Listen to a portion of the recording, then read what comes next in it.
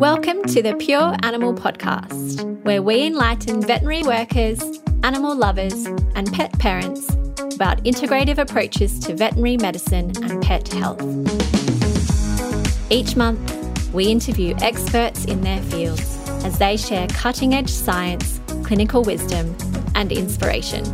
The Pure Animal Podcast acknowledges the traditional owners of country throughout Australia. We pay our respects to elders past and present. Joining us today is Dr Nicole Rous. We are so proud and grateful to Nicole for becoming our newest ambassador of the Pure Animal team. Prior to being a veterinarian, Nicole completed a Bachelor of Science from Melbourne University, followed by an honours year in Vision Sciences. She then got accepted into Sydney University and completed a Bachelor of Veterinary Science with honours in 2008. After a brief stint working in the UK, she returned to small animal practice in Melbourne, working at Monash Vets. Nicole followed her interest in reproduction and gained her membership with the Australian and New Zealand College of Veterinary Scientists. Along the way, she has also developed an interest in complementary therapies, especially in essential oils. And in 2020, she started her own business called Shy Tiger Natural Animal, which provides vet-approved, all-natural, plant-based health support for dogs. Nicole currently also works and owns Mont Albert Veterinary Surgery in Victoria and is a member of the College of Integrative Veterinary Therapies. We are so excited to have you on the Pure Animal team, Nicole, and we're looking forward to rolling out some fantastic educational content together. How are you today? I'm really well, thanks, Sarah. It's such a privilege to be part of the Pure Animal team. I'm so excited. I love what you guys do. I love talking all things about pet health, and I'm really looking forward to what's coming ahead. Oh, us too. We're thrilled to have you on the team. And today we're going to be talking all about the liver and specifically an integrative vet's approach to managing liver health and liver dysfunction. So to get started, let's talk about what are the most common liver conditions you see in your practice. Yeah, it's a really good place to start. I think it's quite interesting. I actually think technically, when you look at primary liver conditions, it's actually not that common. So I think when you look at the statistics of all the sick patients that come into us, probably only 1 or 2% actually have true liver conditions. But I think the level of subclinical disease or disease that we see in our patients that is not obviously a liver condition but is a secondary problem that's affecting the liver, I think that's really common. And we can go into the reasons why, but the liver is it influences everything to do with the body. So it's not a huge surprise, I guess, that whenever we have a sick patient that there is some level of subclinical disease. But it's a really important topic to talk about just because it really does affect our pets' quality of life, how the liver's functioning. Yeah, that's right. And I know you mentioned that the primary liver conditions are actually quite a low number of patients and they usually would come in quite unwell. But talking about the presence of, say, elevated liver enzymes on a routine blood screen indicating subclinical liver dysfunction, do you tolerate any sort of increase in liver enzymes as an integrative vet, or are you considering any sort of change there significant and something you want to investigate and manage? Yeah, so when we're talking about the liver enzyme tests that we're doing, and a lot of pet parents will be used to going, admitting their pets for a dental or something like that, and the team will say, do you want to run a pre-anaesthetic blood test? Or if their pet's had a, gastro or something, you might run bloods. And there's a few liver-specific enzymes in there, ALT or alanine aminotransferase, AST, ALP. There's a few that are relatively specific for the liver, and you might have heard a vet or a nurse over time say, there's just a mild elevation, or there may be some age-related changes. And certainly historically, I was a conventional vet for many years, so I've been a vet for 15 years, and I would say at least the first 5 I was strictly conventional, and then I did a transition. It's probably the last sort of 5 years where I've been pretty heavily integrative, and I certainly would have said for those first 5 to 10 years I would have been that vet that said, look, it's only mildly above the normal range, don't worry, or we might check it in 3 to 6 months, but I wouldn't do anything about it. Whereas absolutely, as an integrative vet, I would hand on my heart say that any change in liver enzymes for me is significant, because it's telling us that there is altered liver metabolism or liver function, or the liver isn't happy. And we need to do something about that. It doesn't necessarily mean we have to do something overly dramatic. We might just help support liver function. So we might just provide some antioxidants. We might tweak the food we're doing or a different supplement. It doesn't necessarily mean that we're sending an animal for a CT scan and ultrasounds and everything, but we'll always retest the enzymes.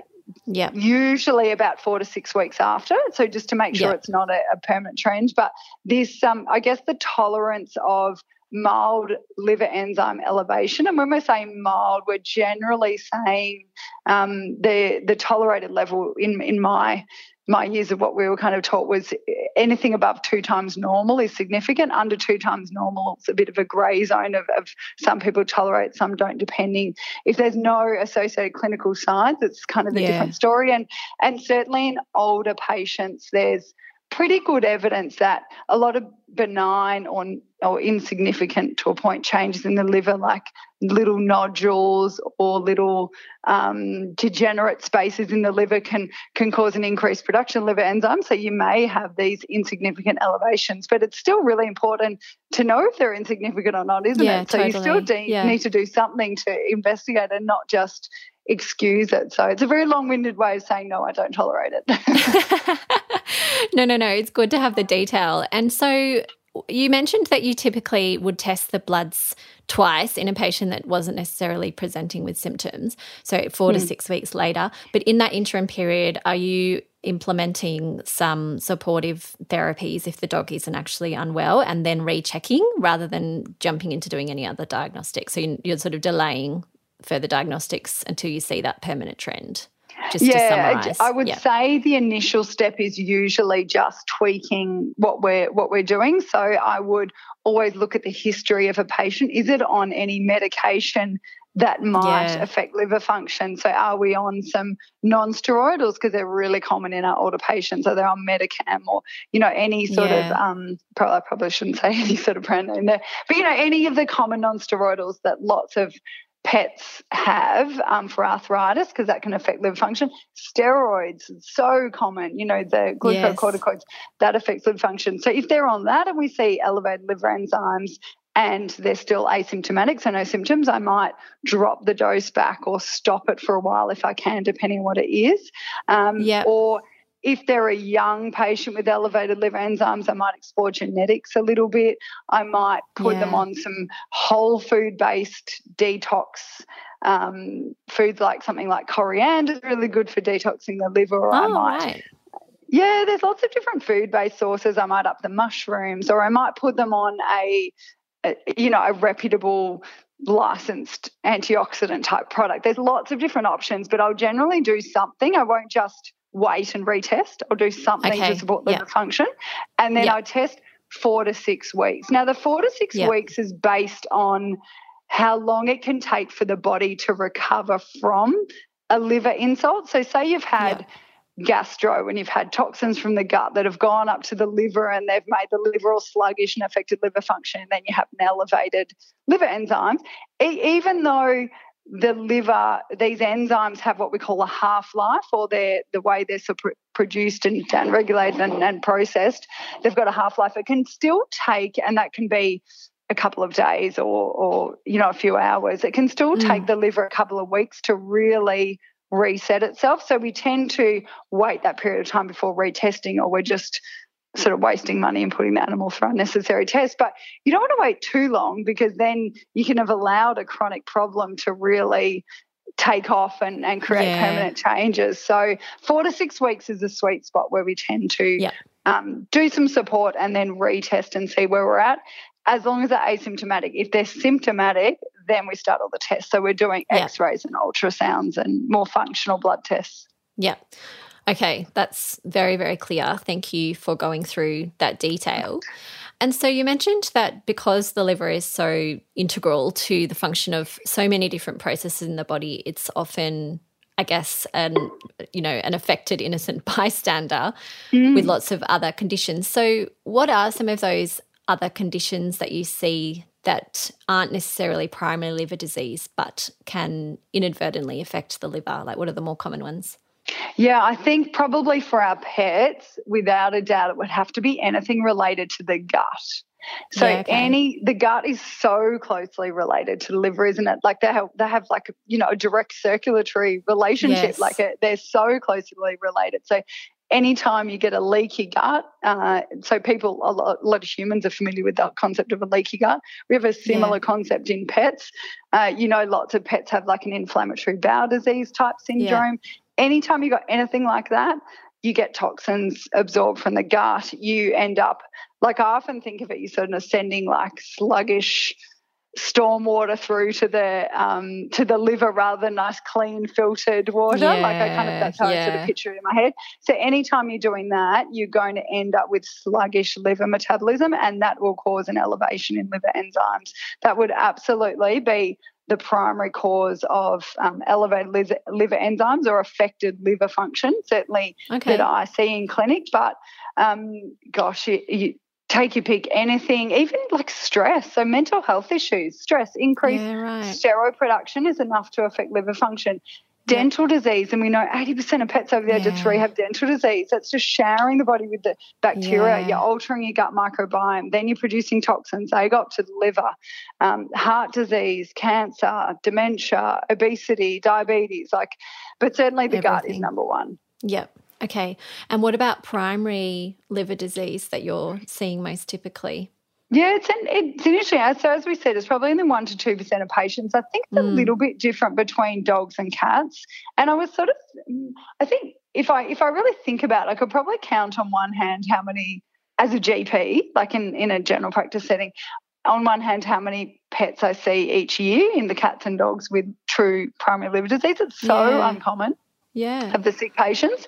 But if I'm going to see it, I'll see either, especially in cats, you get like an infectious or a bacterial cholangio, so you're affecting the bile duct and the liver, so cholangiohepatitis. There's all these tricky terms in the liver. They used to call it triaditis, didn't they? Yeah, triaditis, exactly. But it's often bacterial, but it can be immune or sterile, so it can be just inflammation rather than bacteria. So we see that a little bit. There's a funny condition cats get, the hepatic lipidosis, and where if they starve, they can turn like into a fatty liver, which really almost sends them into liver failure. So that would be the main thing with the definitely with the cats, but again, really, really uncommon. And the dogs, not dissimilar. So the chronic hepatitis, which interestingly you can see in the young sort of dogs, even 2 to 5 years, and I think females are a bit more prone to it. There's quite a few genetic issues with dogs. I haven't seen a lot of them, but you certainly can. Copper storage diseases. There's lots of things that get DNA screened these days. But, I guess just inflammation, just general inflammation in the liver, whether it's bacterial or sterile or not, immune mediated. So and obviously toxins, like direct sort of toxins, that they would be hitting the liver pretty hard. I know in other countries there's a higher likelihood of things like antifreeze toxin and even some of the mushroom toxicities. What are we seeing most commonly in Australia? Yeah, I think there are quite a few chemicals, like even some of your – so there's some that target the liver directly, but there's also some that are just processed by the liver, and then they end up causing other sort of the antifreeze is processed, ethylene glycol is processed by the liver, but it ends up causing kidney failure and stuff, doesn't it? So, but there's some of the algae. We have some algae in Australia, like some of the blue-green algae. Not a Melbourne thing, that's for sure.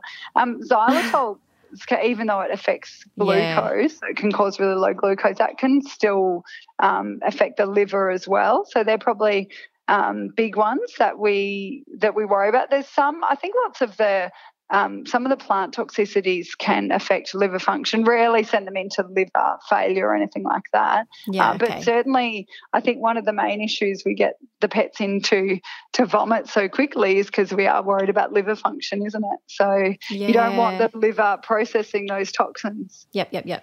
No, it's good sometimes to actually remind ourselves of why do you induce vomiting straight away with the toxicity? Yeah. Well, this is actually why, because I think you sometimes become probably almost, practiced by just the sort of pattern recognition a lot of the times, particularly in a busy practice that sees toxicities more frequently. And it's good to remind yourself of, why we are doing these various treatments. Yeah, absolutely. Before we move on from this intro section, just lastly wanting to touch a little bit more on the more common medications. I know you mentioned non-steroidals and steroids, but how do they actually impact the liver in a negative way?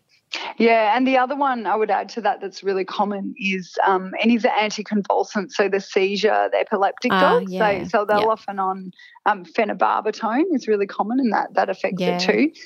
I think some of it's not well understood, I would have to say, but definitely with the steroids, it affects the body's drive to store glycogen, which is glucose gets stored in the liver as glycogen. And it's like driving this glycogen. Oh, there go the dogs. It's sorry about that in the background. It's That's driving okay. So the steroids are driving this glycogen storage, and it basically causes the liver cells to swell. It's like you sort of you're kind of picturing like a water balloon that's just filling up and filling up, and then it almost just bursts. So you get this vacuolar hepatopathy. So vacuole is like a vacant space, isn't it? So and they call it like a glycogen-like vacuolar hepatopathy or a steroid hepatopathy. So that's sort of one of the ways that it can do it. But all the drugs are basically just affecting. They're making They can do lots of things. They can just make the membrane of the cells just a bit leaky, a bit like a leaky gut, and then that sort of affects the way it metabolizes and functions. It's just affecting liver function in lots of different ways. Yeah, sure. And I imagine, over the long term or with high doses, the liver's just having to work overtime as well to metabolize these drugs. Definitely. And the good thing about it is the liver's really it can bounce back pretty well. I think there's a lot of the times it's a little bit, it's not like the kidneys in the sense that the kidneys can't bounce back, but it's similar in the sense that you have to have a really high loss of the organ before you actually see clinical signs. Like they're pretty resilient little things. And the good thing with the liver is that you can blast it with a lot of these things, and it has a capacity to detoxify and to get itself back, and you can get liver health back. A lot of it's reversible. Not all of it, but a lot of it is. That's really promising. Gives a lot of hope. Yeah, compared to some organs that that aren't as regenerative. I know. Poor kidneys are not a good one, are they? The poor kidneys with the poor brain. No, I know. So apart from detoxification, which we're sort of mainly focused on, and you mentioned glycogen storage, just briefly, what are some of the other main functions that the liver plays in the body?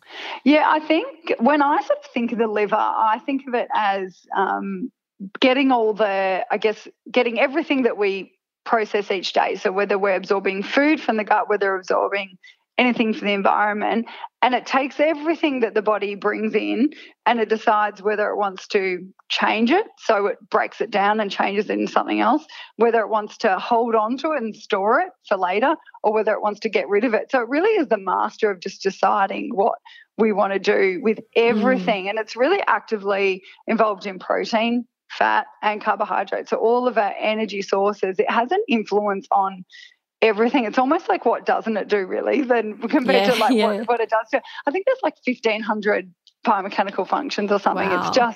It's amazing, the liver. It just has an influence on absolutely everything. Yeah. I mean, it's amazing how much it does, yet you can lose quite a significant amount of liver function without all of these processes being too affected until it's, quite end stage.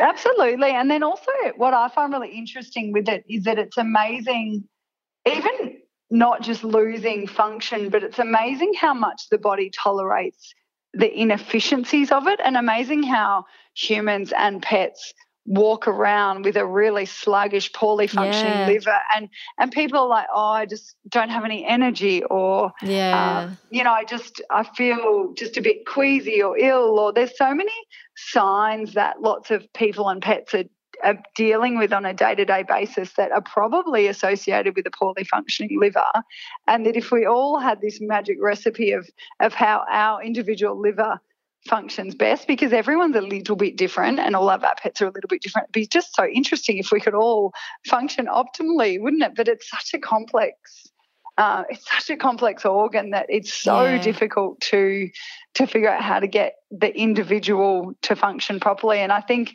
one day we'll get better testing of it. I think that's what, and I'm sure that's what we'll go into, but one day we'll get a more effective way of really testing liver function to a finer detail, whereas now we've got considering how complex the organ is, we have quite basic tests for it, and it's really hard to pinpoint the function of it, not just the anatomy.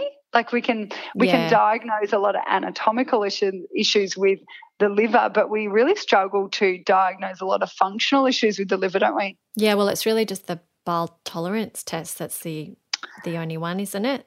Yeah, the bile acid tolerance test. That's it. That's pretty much it. And I know I'm not sure in pets, but I have heard in humans, and I haven't seen it in pets, so correct me if I'm wrong, but they do urine bile acids now, not just blood bile acids.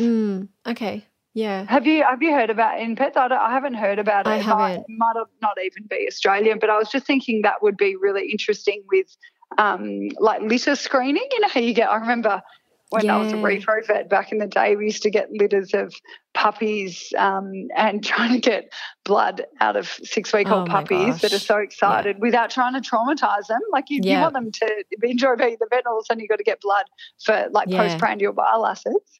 It's that's not a nice process. So if you could just get the urine bile acids, the urine would be easy. Yeah. They're probably so excited that they're just weeing everywhere anyway. Exactly. Be easy to get. I know, so good. That's such a nice segue, you just starting to bring up some of the sort of vaguer symptoms such as, general malaise and nausea and things which can be, typical of so many different conditions, but obviously unwell liver.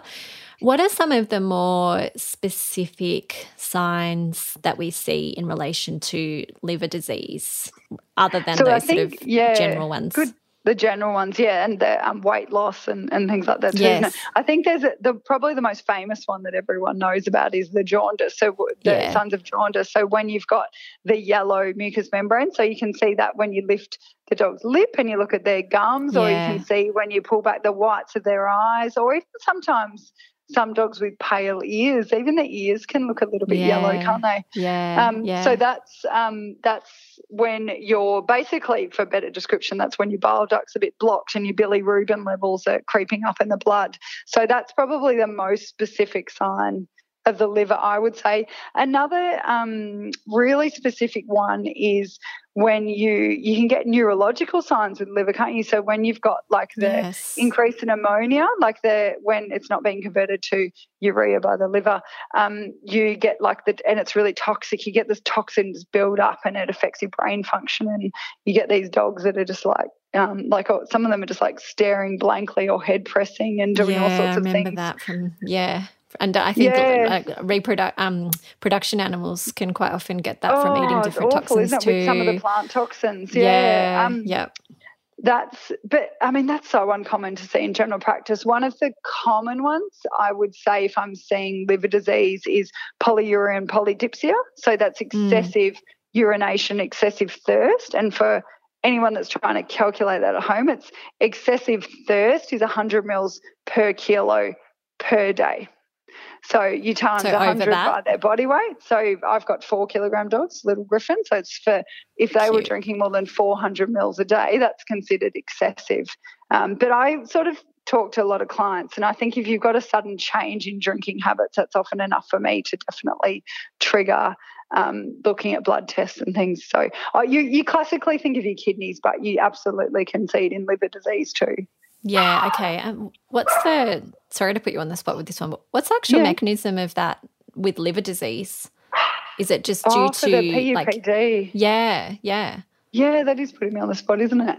If that's okay, we can should get back to it. Yeah, we need to. Obviously, we'll put a little marker next to that as something to look into, because I was trying to think just then, is it because there's an increase in some of the toxins in the blood, which is leading to the kidney having to, I don't know. just affect your ADH. Yeah, I mean, it's probably quite complicated. PUPD is like, PUPD is really common in a lot of diseases, isn't it? Yeah.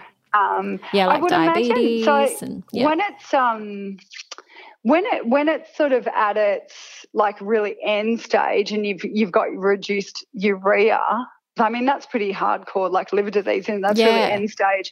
And that does I know urea influences the concentrating ability of the kidneys. So that would be like one of the end stage ones. But otherwise the stress, the cortisol levels are going to affect it. There could be multiple different mechanisms. Yeah, I think there'd be lots of different reasons. It's going to influence all your aldosterone concentrations. It's probably going to influence it a lot of ways. Yeah, we probably blood glucose and everything. Yeah. It'll influence your ADH and everything. I don't know exactly how, but it will. No, I know. I'm sorry. No, it's interesting. I'm putting you on the spot. But no, it's not. Look, it's not a bad thing to discuss and realise that we don't. There's gaps. We don't have the answer to everything, do we? Like, that's right. Like it's just life as a vet, and your human GP or your GP vet is not going to know the answer to everything. No. To be able to explain absolutely everything in life. So it's I'm all good with it. There's no there's so many things I don't know, and I'll often have really quite interesting discussions with pet owners in clinic, and I'll often learn lots from them about. Everyone's got their different areas of interest and knowledge anyway. That's right. They? Yeah, and gosh, like I think you can't hold everything in your mind, but as long as you know where to find the answers, then that's all anyone can expect of you. Absolutely, and I think we, like, as much as we're wary of pet owners Googling and things, we all Google stuff all the time too. I guess it's just the joy of having your science background. We know which bits to trust off Google and not. That's right. A bit better, don't we? Yeah, usually something with .org or .edu at the end is a little more trustworthy in my mind. Or .gov. Yeah. Look, I'm going to jump ahead because I think this sort of makes sense in how we're approaching the chat today. But let's talk a little bit about the diagnostic pathway that you would typically take in your clinic. Yeah, perfect. And this is an interesting one because I think a lot of pet parents are quite familiar with blood tests and a lot of the testing we do for liver health. So definitely, without a doubt, your quite routine blood tests are the first step for diagnosing liver disease. So we were talking about the specific the enzymes, the liver enzymes, so ALT, alanine, aminotransferase, AST, aspartate, aminotransferase, ALP, alkaline phosphatase, and GGT. But certainly ALP and ALT are our classic ones that we think of with pets, and you see them on your routine biochemistry, so your routine blood screening, which is really good. So that's a really good monitoring system, and with every part or every enzyme or everything you're measuring on a blood test, you have a normal range. So we're looking for things that are either above the normal range, which we're generally looking for liver enzymes, except the one thing that we're looking for below is the urea, which we were talking about, if that's below the reference range for the liver. So certainly the blood tests are a really good screening tool. The downside for the blood tests is they're not always perfectly specific for liver disease, are they? So you've got your ALP, for example, but that can be elevated in a puppy because it's also found in the bone as well as the liver, isn't it? So it's not necessarily telling you. It's not as specific. Yeah. It isn't. So you often are looking for a pattern of change, or you might, like, say if your ALP and your ALT is up and your bilirubin's up as well, then that points more to the liver, whereas if it's just your ALP and ALT, or just your ALP and not your ALT, you might, and it's a puppy, well, maybe not. So it's just putting everything together. So that's definitely the first step. And then if I have a concern with elevated liver enzymes on a blood test and the patient is symptomatic. So if they've got if they're jaundiced, or if they've got any sort of PEPD or something else like that, then I'll either do some screening imaging. So I might take an X-ray, which won't necessarily tell me anything specific about the liver unless I'm looking for a tumour. So sometimes you can see a mass effect on the X-ray. If I'm looking, you can get an enlarged liver silhouette, or if I'm looking for just general screening for secondary cancers or things, I'll take an X-ray.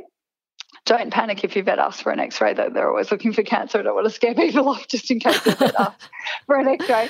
And the other thing we'll do, which is a bit more sensitive but is a higher skill level, is an ultrasound, isn't it? So We're ultrasounding, and the benefit with an ultrasound is that you can look for you're looking at the liver kind of texture, so you can see if it's got a mass in it as well, but you can also see if the bile duct's blocked, or you could see if part of the liver looks normal but part looks abnormal. So you can look for blood flow. You can look if it's got if it looks really mottled, or if it looks really what we call hyperechoic, or looks really bright, like it might have an infection or something in it. So, and the other thing we can do with the liver is we can then use the ultrasound with the liver ultrasound, we can put a needle in and get a sample potentially if we are concerned about a cancer. It's not that accurate if you're looking at an infection or inflammation liver, but it's not too bad if you're looking for a cancer. And it's just pretty non-invasive, at least, isn't it? It's probably worth a go. If we're looking more at liver function, the ultrasound and the X-rays are probably not going to tell me a lot unless I'm looking for abnormal blood circulation.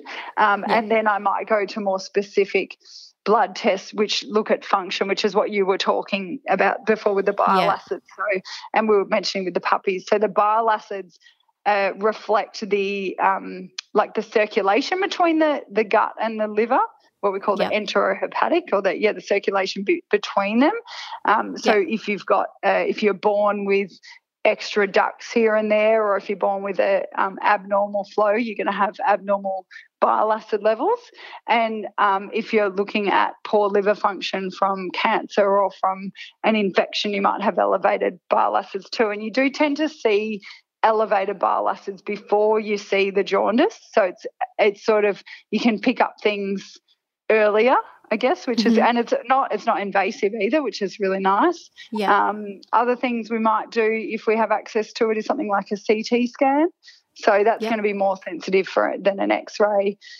But I guess the long and the short of it is, even as a conventional or integrative vet, they're pretty similar testing initially, isn't it, to try and get a diagnosis? Yeah, no, absolutely. So I guess we get to a point now in the case management timeline where perhaps a conventional vet and an integrative vet might start to differ, and that's when we get to approaches to managing whatever you're seeing in your diagnostics, or if you haven't found anything but you're just wanting to support the liver. So let's dive into this. I know this is going to be a lot more fun to talk about in many ways. The role of the diet, any sort of supplements. I would love to hear your approach to this side of things.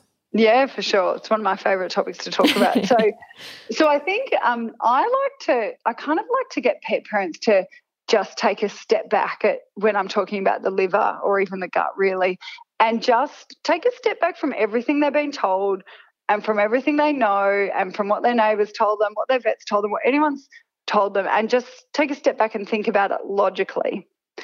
And if you were going to want to support your body and you want your body to work optimally, what's going to be the best way to look after it? Is it going to be to feed your body, whether they're human or pet, a highly processed diet, or is it going to be to feed your body whole food, good quality nutrients?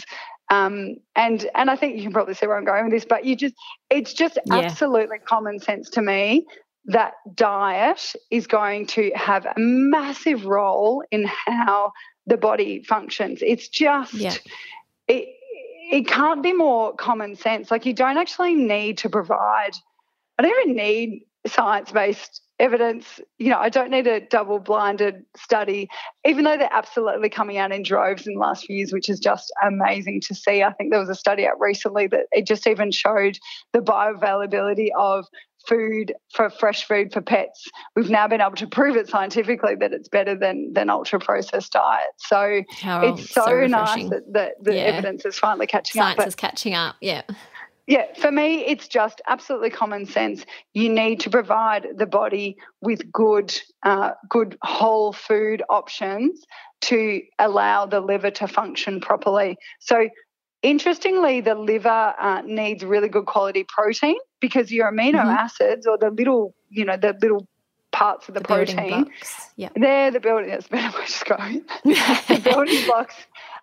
They're really needed by the liver for all the processing. So the liver works in its two phases, that when it brings things in, it breaks it all down, and then in its second phase it builds it up, whether it's going to send it to waste or to store it. So to do these functions, to break things down and to build it up again, it needs these really beautiful, good quality whole foods, and it's not dissimilar to what I was sort of saying before, like sending muddy water, putting rubbish into your liver, rubbish in, rubbish out, or if you're giving these really poor quality proteins or really high processed synthetic versions of minerals and vitamins, the body's just not going to work efficiently. And if it can't work efficiently, it gets really congested. And so you might then have all these synthetic versions of what the body needs. And so the phase one is like that where it's trying to break everything down. It's really sluggish and it's trying to get it done, but it's really struggling. So that then you're just banking things up, and then there's toxins that are waiting to go into phase two. They're just going to start going back into the blood because they're just giving up waiting in the queue. And then even if you're still then providing that rubbish in phase two, or you're giving it a synthetic diet, synthetic vitamins, that the body can't even absorb that nutrient, so then it's got to go and find a plan B somewhere else, some other rubbish, and then it's even slower again. Everything just becomes so sluggish. So for me, absolutely whole foods, good quality diets that are balanced. We're talking about balance. We're not talking about just feeding chicken and rice and hoping that you're going to provide better food for your pet than the bag of kibble, because that's not going to happen. You're devoid of 17 nutrients doing that. We're talking about balanced whole food diets. They're absolutely the number one key to good liver function in my mind. There's no supplement or anything that can beat a really good quality diet. If we're talking about supplements, it's a whole another beast. But does that make sense with diet? I'm sure you're on the same page with that. Oh, absolutely. No, I love it, and I completely agree with you. And I often think, it's only been in the last sort of 5 years that I've thought differently about diet for pets. But I often think now of, a pure kibble diet being the equivalent of a child just having, a fortified cereal for breakfast, lunch and dinner and all snacks. And I can't even imagine, I don't know why people think of pets as so different to people anymore, and I just can't even imagine feeding my children that. I don't think they've ever really eaten cereal for any meal in their life rather than 5 meals a day every day of their life. Anyway, exactly. So yes, I'm very, very on board with that. But something I do want to circle back to, which I actually admit I really don't know enough about, and I'm sure many people listening don't either, is the phases of liver detoxification. So phase 1 and phase 2 you mentioned. So do you mind just in kind of, brief terms describing exactly what those phases are and what happens in those two phases? Okay, very good. I'm going to do this in quite brief terms because I'm not yes, please. I'm certainly not a specialist in this. I'm going to do it in really basic sort of ways. So the way the liver works is it has two phases. So things come into the body, the liver processes it, and then it decides, we were saying at the start, decides what to do, whether it changes it, stores it, excretes it. And the way it does it is it brings it in and it breaks it down. That's what we call phase 1. It's using enzymes to break down the products of metabolism into, I guess, you go from toxic to less toxic. So it's breaking it down to make it safer for the body. So again, if you had, and I'll try and stop getting sidetracked and distracted, but if you imagine you have a leaky gut and you're then sending these half digested things from the gut that should have been digested better, and they're coming into the liver, and the liver's like, well, that's just a lot to break down. Now I'm having to do 5 steps rather than 1. So just, again, it sort of shows you how that phase 1 can be overwhelmed. Or if you're eating a lot of sugar or starch or fructose. Fructose. And so then that they actually can directly influence the enzymes that are doing their best to break stuff down. And they're like, you know what, I'm just going to make you go 1 kilometre an hour instead of 10 kilometres an hour. That's my job. I'm just going to make you really sluggish, or I'm just going to make you not be able to do it properly. So there's lots of things that can influence this phase 1. So rather than ending up with beautiful detoxified or you sort of these byproducts of this metabolism, rather than having these neat particles that the body can then send off and do what it wants to it in the phase 2, it's kind of half done if you're sort of sending rubbish in. So that's phase 1. And so at the end of phase 1, I kind of picture it like this conveyor belt where everything's come in. The end of phase 1, then phase 2 has 7 different pathways. So you kind of pick your conveyor belt to go on. And so then depending on what the body wants to do with it, it then will add what it wants to it. So they call that conjugation, where you're basically adding something to one of the end products of phase 1. It'll go on its conveyor belt, add something else to it, and then it'll either go and store it or send it out to be excreted in stools or through your kidney. It'll decide what it wants to do with it. So you need enzymes to do all these, the beautiful phase 1 and phase 2. And you really need, and we'll get into this a little bit more, a lot of antioxidants to influence the liver function. So antioxidants really are the king of the liver working properly, because as you're breaking things down, and people will be really familiar with this term of free radicals. You've heard of a lot of free radicals, and I know as a female we hear of it in skincare and stuff, and that's what causes aging. So as you're breaking things down, a lot of the time your body, this chemical reaction that breaks it down, is releasing free radicals, and then these free radicals just go and do damage to cells. They can kill cells, they can slow other things down, they can affect reactions. And if you don't then mop up these free radicals with antioxidants, then we're in trouble. So, and that's where the liver can get into a lot of trouble if it doesn't have enough antioxidants in the body to then make the whole system work efficiently and properly. And I think, we can lead to cancer and all sorts of issues when there's not enough of that's going on. So it is really complicated, but basically it's just I think of it as breaking down phase 1 and building up phase 2, and it's just deciding what it wants to do with it. But it needs its antioxidants and its amino acids, it needs vitamins, it needs a really nice diet to do it properly.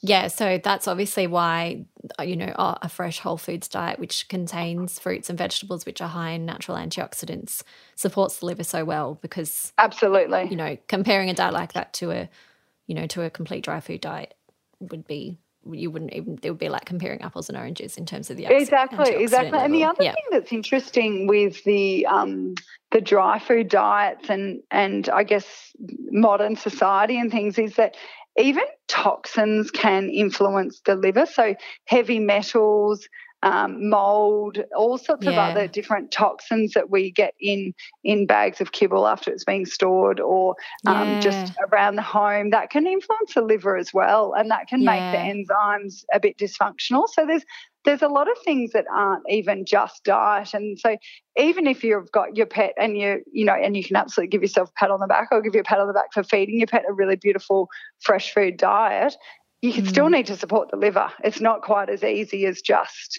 having ticked that box, because we live in modern society where people are mopping the floors with some sort of fragrance, and the dogs are walking on it and licking their feet, or, they live in the inner city where there's smoke around, they're jumping in and out of the car where there's petrol. And the dogs and our cats are just, they get into so much contact with all these environmental toxins. So I wish a diet was enough. It would be easy, but it's not quite enough. We still need to support liver function too, don't we? Yeah, well, let's jump into that then. So obviously antioxidants are king, as you mentioned. So what are the sort of main antioxidants that you reach for? Like where would you find them? Yeah, so the one that I reach for with when I'm looking at the whole-based foods is I'm looking for foods that support glutathione production. So that's more my food master antioxidant. So I'll look at mushrooms, then I'll look at it's even in eggs and chicken and turkey because they make it from cysteine and methionine, the amino acids. So that's definitely my favourite food-based one. If I'm talking about supplements for my antioxidants, then my classic ones are SAMI or the S-adenosulmethionine.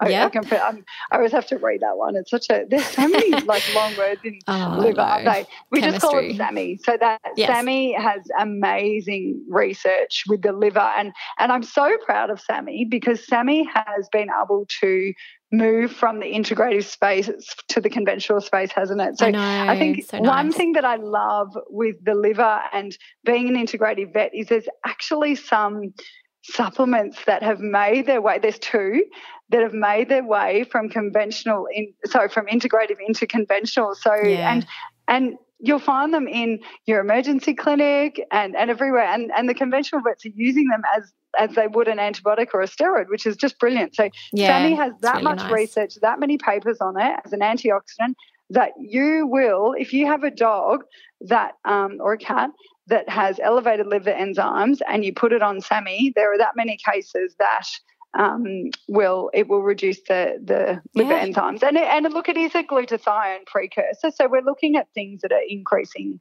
the antioxidant production in the body. So, SAMI is just a brilliant supplement that I'm a big fan of.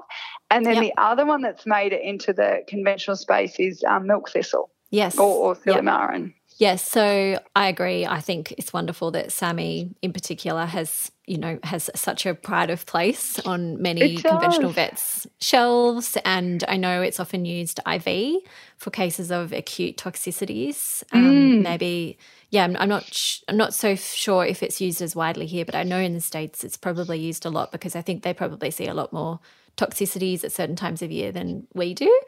But I totally agree. I think the point I would add would just be to always make sure if people are listening to this and wanting to source these ingredients, to make sure that they are buying a bioavailable form, because I know particularly milk thistle, it's quite challenging. The bioavailability can be quite challenging. So I would just add that in as a little tip there. But absolutely. And they're not very stable, are they? They're tricky little things. Yeah. SAMI's a pain in the rear end. It's really not very stable at all. So you have to be, I think, almost more than milk thistle. SAMI's one, you've really got to be careful where you're sourcing it from. It's not one to buy on eBay, is it? That's right. Yeah, you definitely want to. And the problem with a lot of supplements is that you have the potential to do more harm than good. So, if you look at even fish oils, if they're rancid, you'll cause more harm than good. Yeah. Yeah. So you need to, it is really, I know it is more expensive sometimes to get the good quality products, but they're there for a reason. And it's really important to use really reputable brands with supplements, but definitely without a doubt SAMI and milk thistle or silymarin would definitely be my supplements that I used. And there's a few registered products in the pet space, which is amazing. So I would definitely go to registered products first because they've got the evidence behind them and you can trust them. So that's where I tend to go.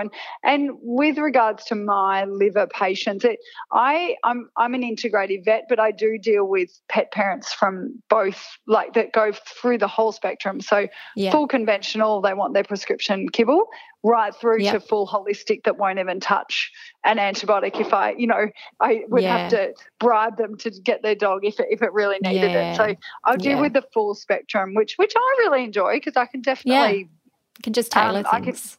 You can. Liver disease is really one that you can tailor, and I definitely believe in the integrative space, and in for liver especially, it's got, there's many drugs and many supplements and whole foods and everything that really, it's where you get the best result in my mind. Yeah, nice. And are there other herbs or, probiotics or anything else that you tend to include pretty commonly, or do you sort of just tailor every plan to the individual? Yeah, it is a good point. I guess it's back to that whole sending dirty water to the liver philosophy. There's probably no point, well, there is no point in spending a fortune and doing anything and everything for the liver when you haven't sorted the gut out first, is there? Yeah. So definitely the guts first, and we have spoken about the diet. So definitely diet. And if I had a liver patient, I will tailor the diet a little bit more, rather than me just saying, feed a whole food diet, I'd be a little bit more specific than that. I'm going to use things that are a bit liver friendly. So we know copper is not necessarily a good friend of the liver. It can cause issues with it. So I want copper's sort of antagonist, or its opposing force is zinc, isn't it? So I want a diet nice and high in zinc. And I was actually, interestingly, I was reading reading a paper recently that showed in humans that had high copper, low zinc, which is what the opposite to what we want with liver, that they had quite poor mental health. So interesting. Really interesting. I've just been exploring this myself. Have you? And from my experience and from what I've learned recently, the aim is to have the zinc and the copper ratio 1-to-1. But often what you see is that low zinc, high copper. So are you testing zinc and copper levels in your patients, or are you just making sure they get more zinc in their diet, knowing that, the zinc depleted diets are fairly common out there? Yeah, I tend to, again, it depends on the client. The problem with the tests overall is that everything's expensive, isn't it, to do, because we don't have Medicare, so you have to really look at it. Yeah, and the testing for things like zinc and copper are not as reliable on routine blood work, so we tend to have to send off quite sophisticated tests, and they tend to be to different labs, and it gets a lot more expensive. So no, I would say no. Here's the answer to that. I don't tend to routinely test it, and even to the point where I've given pets zinc supplements without testing. Yeah, I was wondering that. So, okay. Yeah, I have just for done a that short before. Period, sort of like 3 months or something. Yeah, it depends on the case. And I guess if they're more of a classic breed, the zinc responsive skin conditions and stuff, it's a little bit different. But I tend to not worry as much about that. Then what I'll do is I'll pick lower copper, like meats and fish and stuff that are known to be quite low in copper. So some of the white fish I might put for a liver patient. So I guess a lot of the food and stuff that pets get, or even some of the the cattle and everything that are fed before they get to our pets, a lot of them can have a lot of synthetic copper in the feeds and everything like that. So we have to be a bit careful. So I definitely steer clear of synthetic, of kibble and stuff with potentially synthetic copper in it. So I would go something like a white fish, and then the other foods that I'll include would be known for their antioxidant powers and just general sort of immune support. So a good old friend turmeric. And then I'll use artichokes known, dandelion. There's a few other, even a bit of green tea, that non-caffeinated sort of green tea. As I said, coriander is really well known for its ability to detoxify. So there's lots of whole food sources like that are quite sort of well known and still pretty mainstream, I would say. They're not even too holistic. So I personally use a few essential oils as well. So using the essential oils in the diet? No, topically? Just topically. So, because I guess the liver's so close to the skin as well. I mean, there is one that Copaiba that works on the endocannabinoid system that you can put in food, but I tend to just use them topically as well, just general anti-inflammatory support. There's, but certainly that sometimes we'll use like the whole milk thistle plant rather than just a milk thistle supplement. Dandelion root and globarditroke, they'd be your common ones, and then your curcumin or your turmeric, like the active version of turmeric. There's some, and then your other supplements that we're talking about with SAMI and stuff. So. Yeah, it's beautiful. just tweaking the whole foods, and then the supplements are, I guess, what we're doing. But the probiotics-wise, I think that's really important because especially if you're trying to get a pet off kibble, their gut biome is just so – the dysbiosis is quite incredible, isn't it? Their gut biome is just not diverse. It needs a really good probiotic support and a prebiotic support and digestive enzyme support. It just needs a whole suite to try and fix up the leaky gut. So I'll work on the leaky gut even with there's some really good supplements on the market these days, even with glutamine and things in it, just to tighten up the gut while we're working on the liver as well. Nice. So, and do you is this this sort of protocol that you're recommending, which sounds so beautiful, by the way, is this forever is this a forever protocol that people stay on? Or I mean, obviously the whole food diet would be, but in terms of the additional supplements, are you having them on this until you reassess and then you're sort of weaning them off some of the supplements? Or is this something that you like to recommend, for every older patient who just needs some more liver support? How do you sort of typically utilise the protocol? That's a good question, isn't it? I think for me, most of my sick patients, I'll put them through like a leaky gut kind of protocol, restore that, and that tends to only be 1 to 2 months usually, and then I'll move from a restoration protocol. So as I've removed the toxins in the diet or the drugs and we restore the gut, I'll fix that, and then we'll move to a maintenance for a while. And that would be, rather than being with your glutamine and all these leaky gut sort of supplements, I'll move to more just a probiotic digestive enzyme support, and I'll do like a round of that. Whether we stay on that or not long term depends on the patient.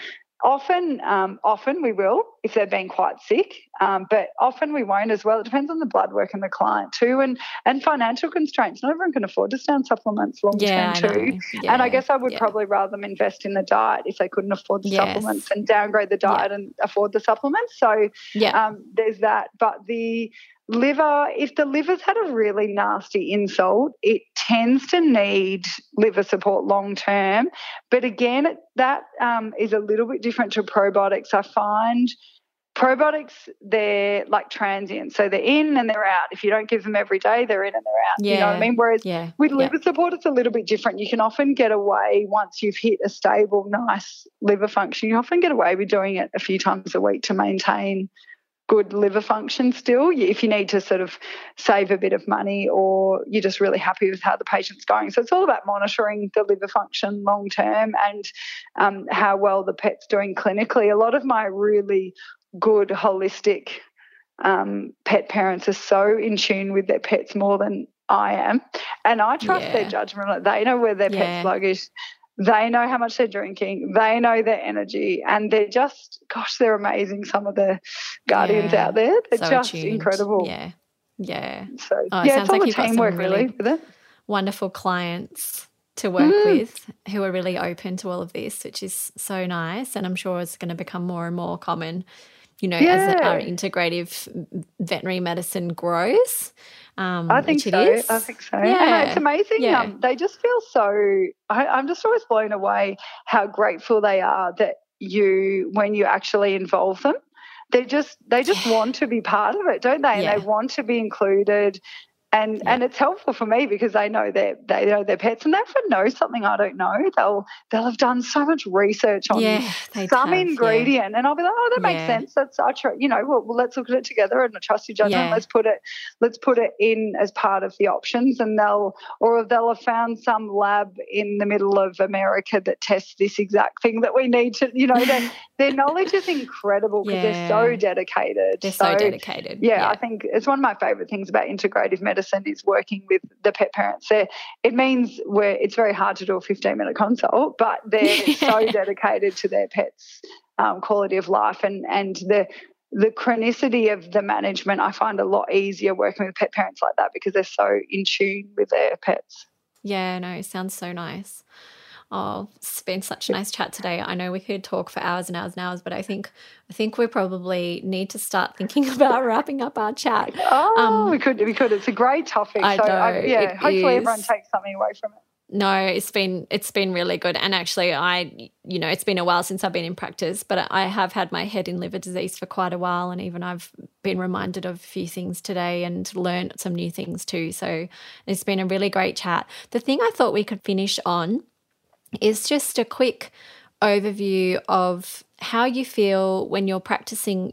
I guess you're in a really unique position because you see some clients who really just want to take a conventional approach, and you see some clients who want to take an integrative approach. So what would be the sort of top 3 main differences that you see these two types of vets managing liver cases differently? So I think that from the conventional viewpoint, it's really getting to the root of the problem that we're not doing. It's a very reactive model of practicing medicine. So we wait until they have liver disease and clinical signs. We're reacting to the elevated blood tests and we're treating the symptoms. If they're nauseous, we're giving them anti-nausea medications. They're dehydrated, we're giving them fluids, and we're waiting and we're reacting. Whereas in the integrative space, we're talking about liver health, we're talking about the benefits of whole food nutrition, we're talking about the benefits of gut health. We might be doing screening blood tests and looking for early stages of disease that we can then proactively do something about. So it's so much more rewarding. It's preventative health. It's not reactive health. And that's absolutely where I see the big difference between conventional and integrative. And you see the pets as they walk in the door. I've got my pets that are on whole food nutrition, that are managed by an integrative vet, whether it's me or someone else. They come in, they've got a glossy coat, they're happy, they've got energy. I see the ones that are on the whole, on the kibble diets, that they're just fed kibble and a bowl of water, and they walk in and they've got dry coats. They look sluggish. Yeah. You can just see it. It's heartbreaking, and I do try and compartmentalize and not take that energy on board. But it is just that reactive versus proactive or preventative health is it's just a whole different world. Yeah, no, absolutely. I completely agree with you. And I think one of the other sort of big differences that you've mentioned is that you don't tend to tolerate any elevated liver enzymes and you prefer to either investigate early or at least treat and support and then recheck. So that would be another difference. And then it sounds like just really leaning into that diet as being almost a mainstay part of the therapy, rather than using diet just to purely control like clinical signs, would be another main sort of takeaway that I've taken from today's chat. Yeah, absolutely. So, thank you. Yeah, no, very good. Wonderful. So, Nicole, is there anything else that you feel that we've left out that you want to get out there today? Now's the chance, and then we'll say goodbye. Yeah, no, look, I think I've really enjoyed the chat. I think for me, if there's the only thing that if people took one thing away from our chat today, it would be to think about the liver health and think about something that they could do to improve their pet's liver health. So just to have it as a thought process. So if their pets are a bit sluggish or if they're drinking a bit, just start thinking about the liver and think about how all the beautiful food we give them helps their liver function. So just a little bit more thought around the liver and what we can do in their day-to-day just to make those small changes that will improve their quality of life, to reduce the inflammation in the body and the toxic byproducts. So, yeah, just small changes for day-to-day, really. Love it. Okay. Well, thank you so much, Nicole. I always love chatting to you. I think we always, have such a healthy, long, detailed exploration of the topic that we're focusing on, and today's been no exception. Can't wait to get this podcast out there and spread the word, and really looking forward to talking to you next time. Sounds good. Thanks, Sarah. Always love a chat. I'm very pleased to be part of the program with you guys. So very proud to be an ambassador. Looking forward to it. Oh, that's lovely. We are too. Have a great day. You too. Thanks. Thanks for listening to this month's episode of the Pure Animal Podcast. I'm Dr. Sarah Howard. Make sure you tune in next month, where we'll be talking to Professor Caroline Mansfield about a conventional vet's approach to liver health. The content on this podcast is not intended to be a substitute for individualised veterinary advice, and listeners should ensure to seek advice from their pet's own veterinary professional.